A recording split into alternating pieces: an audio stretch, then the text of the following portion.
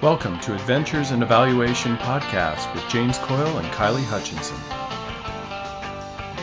Hey everybody, I'm James Coyle. I'm an internal evaluator in a large regional health authority. And I'm Kylie Hutchinson. I'm an external evaluation consultant, currently working as an internal evaluator. And together we make Adventures in Evaluation. So Kylie, it sounds like you have a little bit of a surprise for me. What's up?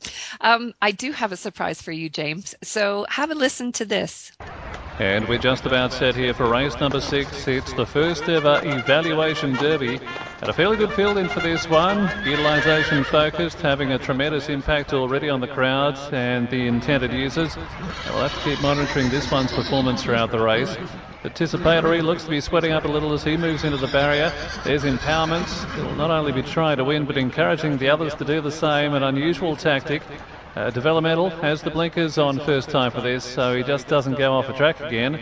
And Goal-Based looks good again with that clear outcome in his side, staring down the target at the finish line just around the corner. And they are just about set. They're all in, lights on. Racing now, they're off at a fairly good line. Developmental leads them out as pace setter, but really looks to be heading off to the unknown. Utilisation focus sits in behind with Empowerment. One out, one back in third, making sure everyone's keeping up. Goal-Based sitting comfortably just in front of Participatory, struggling already with no input from his stakeholders early.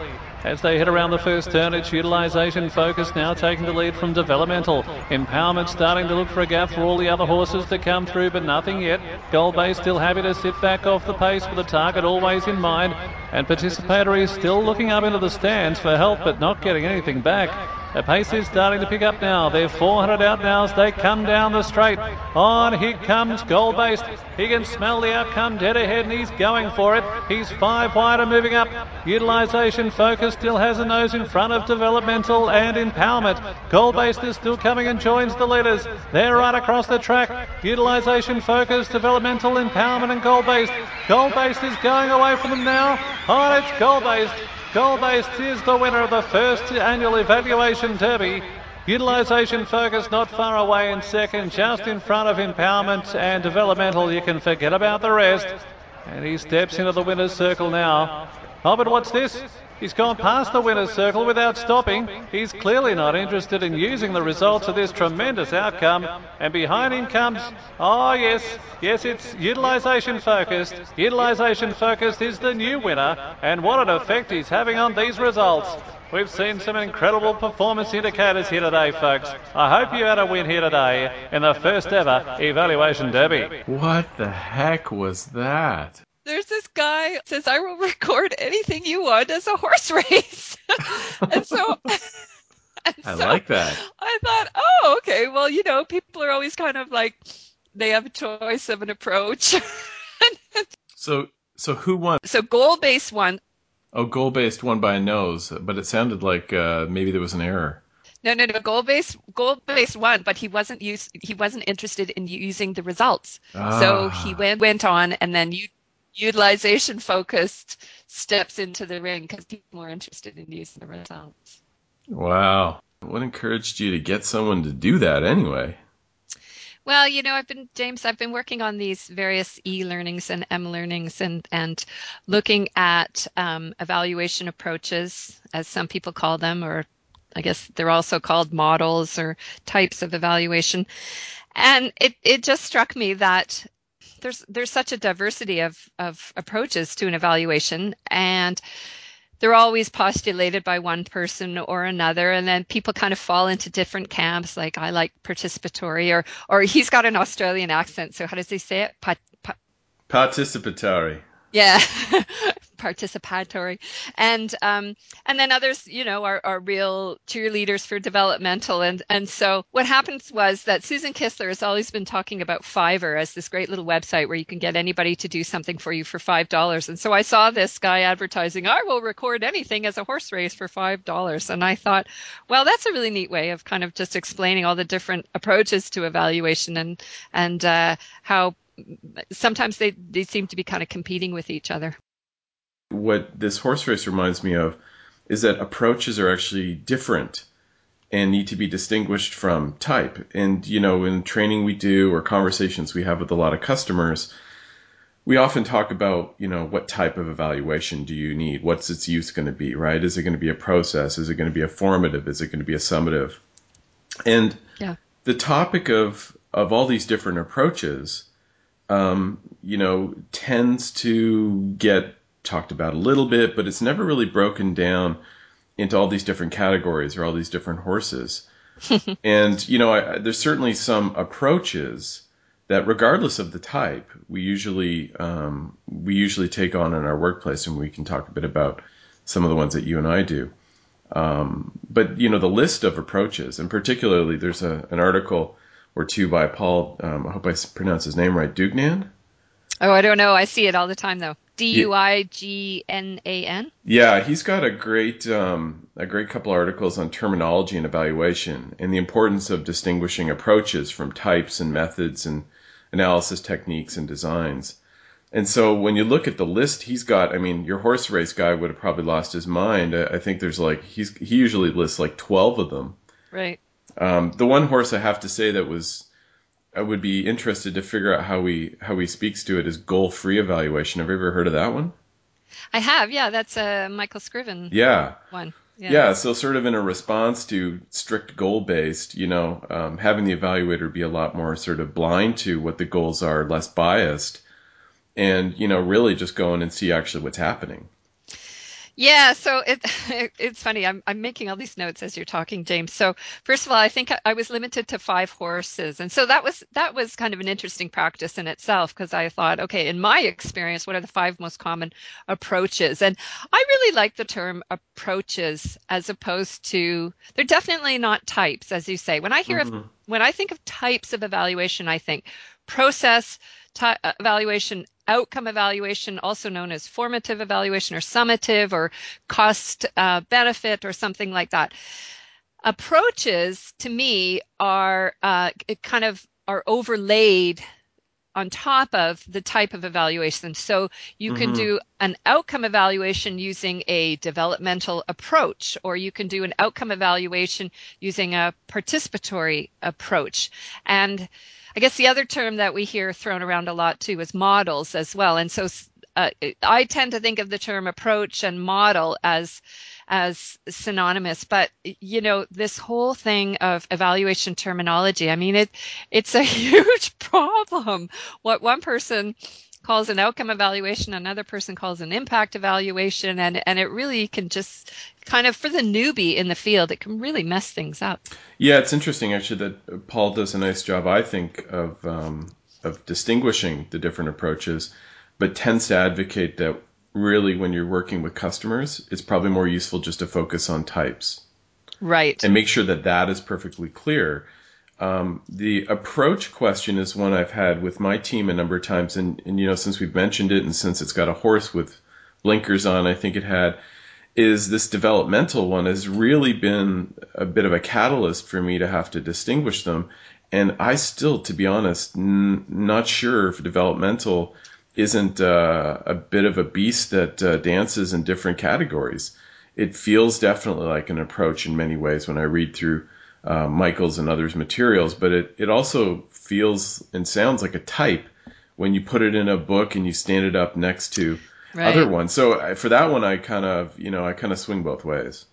Yeah, my feeling on developmental is I'm more comfortable putting it in as an approach, just because you use a developmental approach with an unfolding, evolving, innovative program, but you're still going to be looking at process evaluation aspects of that program, or you will be looking at evaluating outcomes of that program, but it's just how you choose to do it. But you raise an interesting point there. A number of things, how Paul was saying that he likes to just kind of stick with type when you're working with different customers or clients, as I call them, or as other people call them, evaluands, which, goes back to that whole overlapping terminology thing. I've never liked that term, evaluand. I don't know about you. I didn't actually know what it was for the first few years of my practice. Yeah, I know. Now we know that it is that which is being evaluated. Yes, exactly. And so what I tend to do, given this diversity of terms and stuff, or these overlapping terms, I tend to go with what the client feels comfortable with. What are they? Are they, calling it an impact assessment, or are they calling it an outcome evaluation? Or more importantly, what is their funder calling it? Because I often work with a lot of not-for-profit organizations, and they may have an evaluation template that they have to follow from, this particular government department, or this funder, and they, unfortunately, there's no consistency among all funders either. So I tend to just kind of go with what they use. Well, let's explore what kind of approaches you use, because I mean, here's the other thing too: is many evaluators are methodologically agnostic, because really the type or even the approach doesn't necessarily determine what methods you're going to use, of course. And it's important for people that are new to the field to distinguish the methods from these. So let's focus on approaches. What kind of approaches do you tend to use? Well, again, that's a really good point, James, because if you said in general, I would say I use a participatory approach, and that's mostly because my clients tend to be not-for-profits, and they don't do very well with you coming in and kind of calling the shots as the evaluator. They want to be consulted during the process. They want to be considered stakeholders. They want input into what's being evaluated and how. So I'm still there kind of as the evaluation methodology expert, but I'm really drawing on my facilitation skills. So that's but then I find that, with my typical evaluation contract, I'm doing a mixture of types. It's very rare that I'm doing just an outcome evaluation. There's often process elements included in that. And similarly, I'm using a diversity of approaches that we have. So, for example, there's one that I just wrapped up. It was 1.5 years long, and it was very clearly a developmental evaluation. We didn't really know what the intervention was going to be, what the program would look like. It started out with a needs assessment, and so, I was there at the table ready to evaluate whatever popped up, once we knew what the actual intervention was going to be. And then when the intervention needed to change, then we adapted. And so I was doing all that developmental stuff. But the funder also had some very, very clear outcomes that they wanted the project to achieve, because it was this funding stream was across the country, and there was different organizations, and they really wanted to be able to roll up the results into kind of some common. So that brought in some goal-based aspect to it. So there's 3 different approaches in one go. So that's mostly my experience. I don't know what yours is like in the health sector. Well, like you, I don't think my work is usually wedded to one single approach for every evaluation. But, I'll be honest, the utilization focus lens, and it could be, that I'm a big fan of, he who shall not be named anymore. But making stuff useful and making sure, in large organizations, you don't just produce a report that goes nowhere, does nothing, affects no one. Right. Utilization focus is almost always forefront of my mind, and that seems to work for most clients. Yeah. Like you, maybe it's just also my style or my thinking as well, that to get something used, what supports that is a participatory element. Right. And part of that is maybe a little easier for me in the kind of organization I'm in, because I tend to have, some knowledge or can build a relationship or have better access to internal staff. But in some cases, there isn't the time or there isn't the interest, for everybody to be able to participate. And, and there's varying degrees of what participatory means, and there's lots written on. Participatory doesn't mean that they had a chance to review the report once before it got sent out.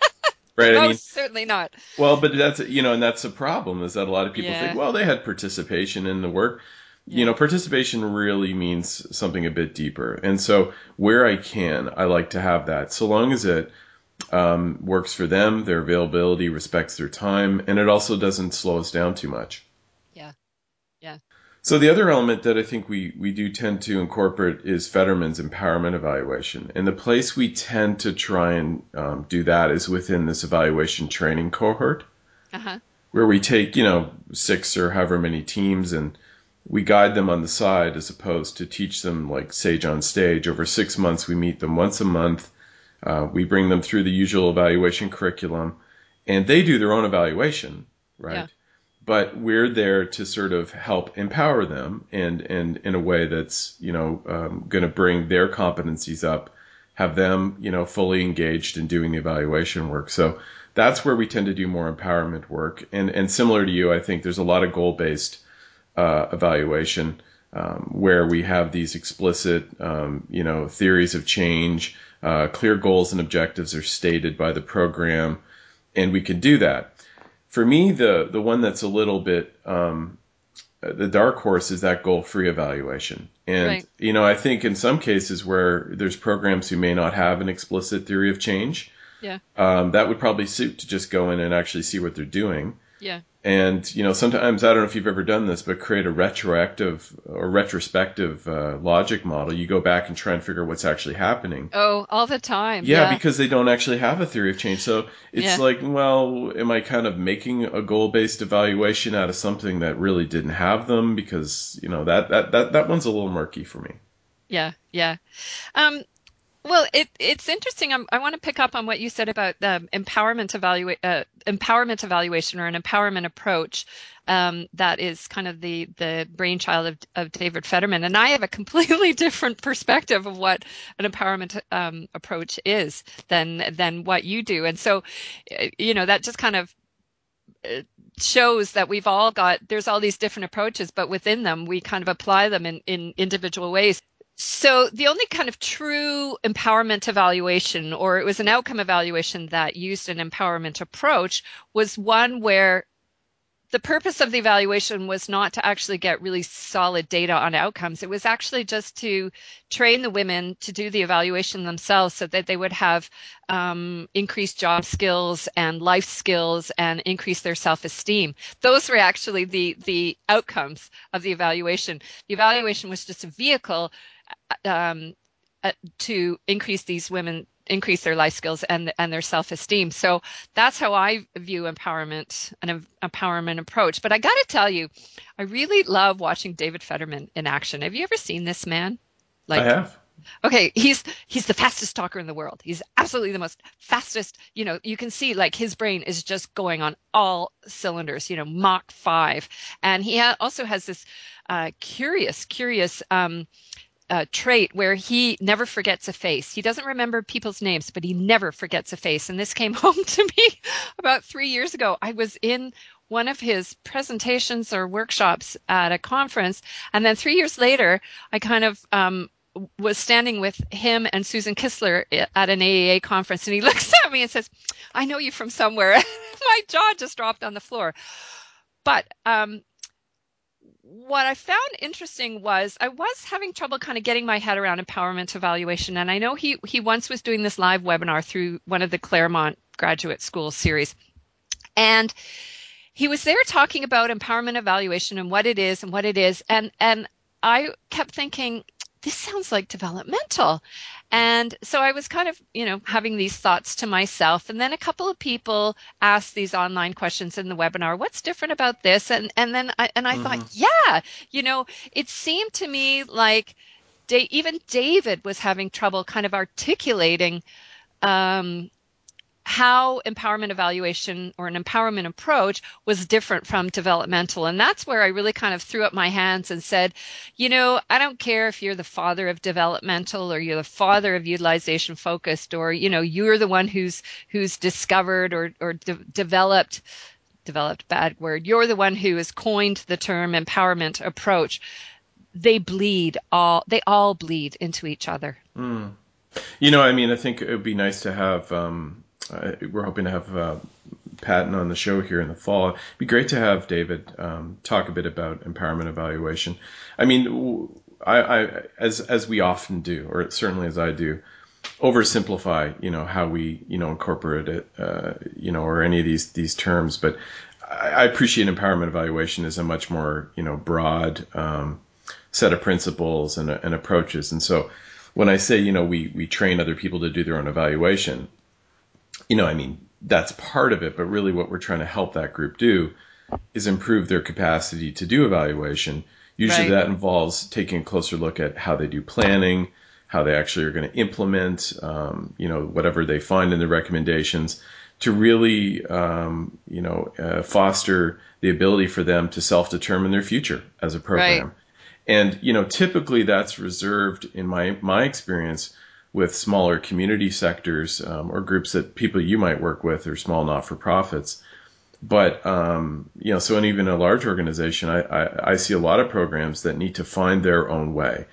And so, speaking maybe a little too high level, but I see the role of helping them do their own evaluation, consider their own planning, and make use of the data Yeah. as the kind of empowerment approach that I'm doing, which for me is quite different than if I just delivered a course and really didn't take much of an interest in making sure that they were empowered to do any of this kind of work. Right. It'd be just difference between information sharing and actually having a goal in mind, where we Yeah. ask them afterwards, a year or two down the road, do you feel like you've been better able to do this kind of work, and then chart your own course as a program. And so Right. Right. that's a little bit more behind that. It's a whole interesting field. So we should see if we can get David on.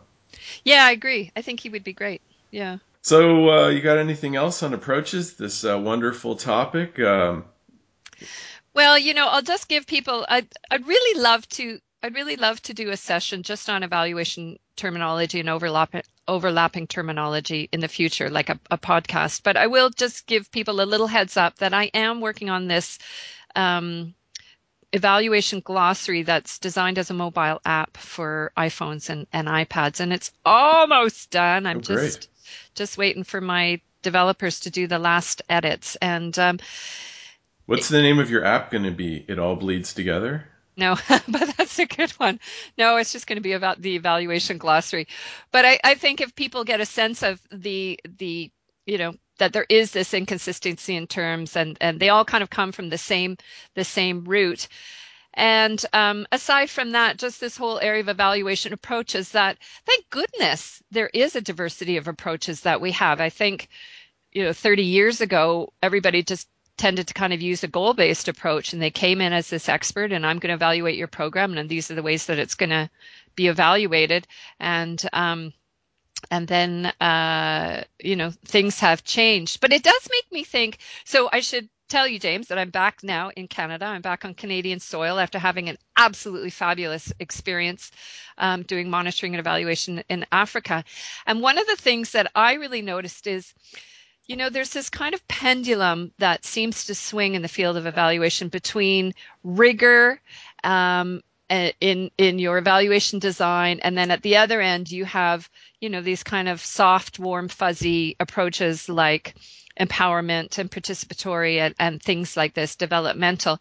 And I think that pendulum is always going to swing. Like in international development, it's definitely moving towards the rigor. As much as we can, we want randomized controlled trials. We want, control groups or quasi-experimental designs.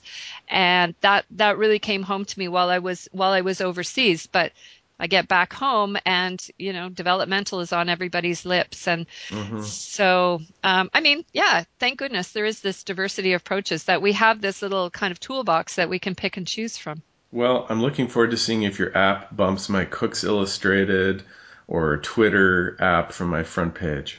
What's Cooks Illustrated? Oh, that's a whole other topic. Oh, you mean like gourmet cuisine? Well, it's a magazine, and it's a link to America's Test Kitchen, one of my favorite new podcasts. Oh, you're so up on your podcast, James. That's I'm great. so into my cooking. Yeah. So listen, I think that was good. What we would like to do is encourage everybody who wants to connect with Kylie and I to visit our website at adventuresandevaluation.podbean.com. You can leave us a message there. You can leave us your protests or suggestions, or email us adventuresandevaluationpodcast@gmail.com. And I just wanted to add that if anybody has any interesting guests that they think we should bring onto the show, we're always happy to do that as well. So just include that in your email, and we'll have a look-see at them. Excellent. Yeah. Well, Kylie, welcome home. Thanks. I miss hearing the crickets and hearing about the lizards, but I'm happy to have you on better bandwidth, and look forward to talking to you again soon. Yeah, thanks, James. And yeah, we've got a whole summer lined up of great topics. So thanks, everybody. Adios. Adios. Bye.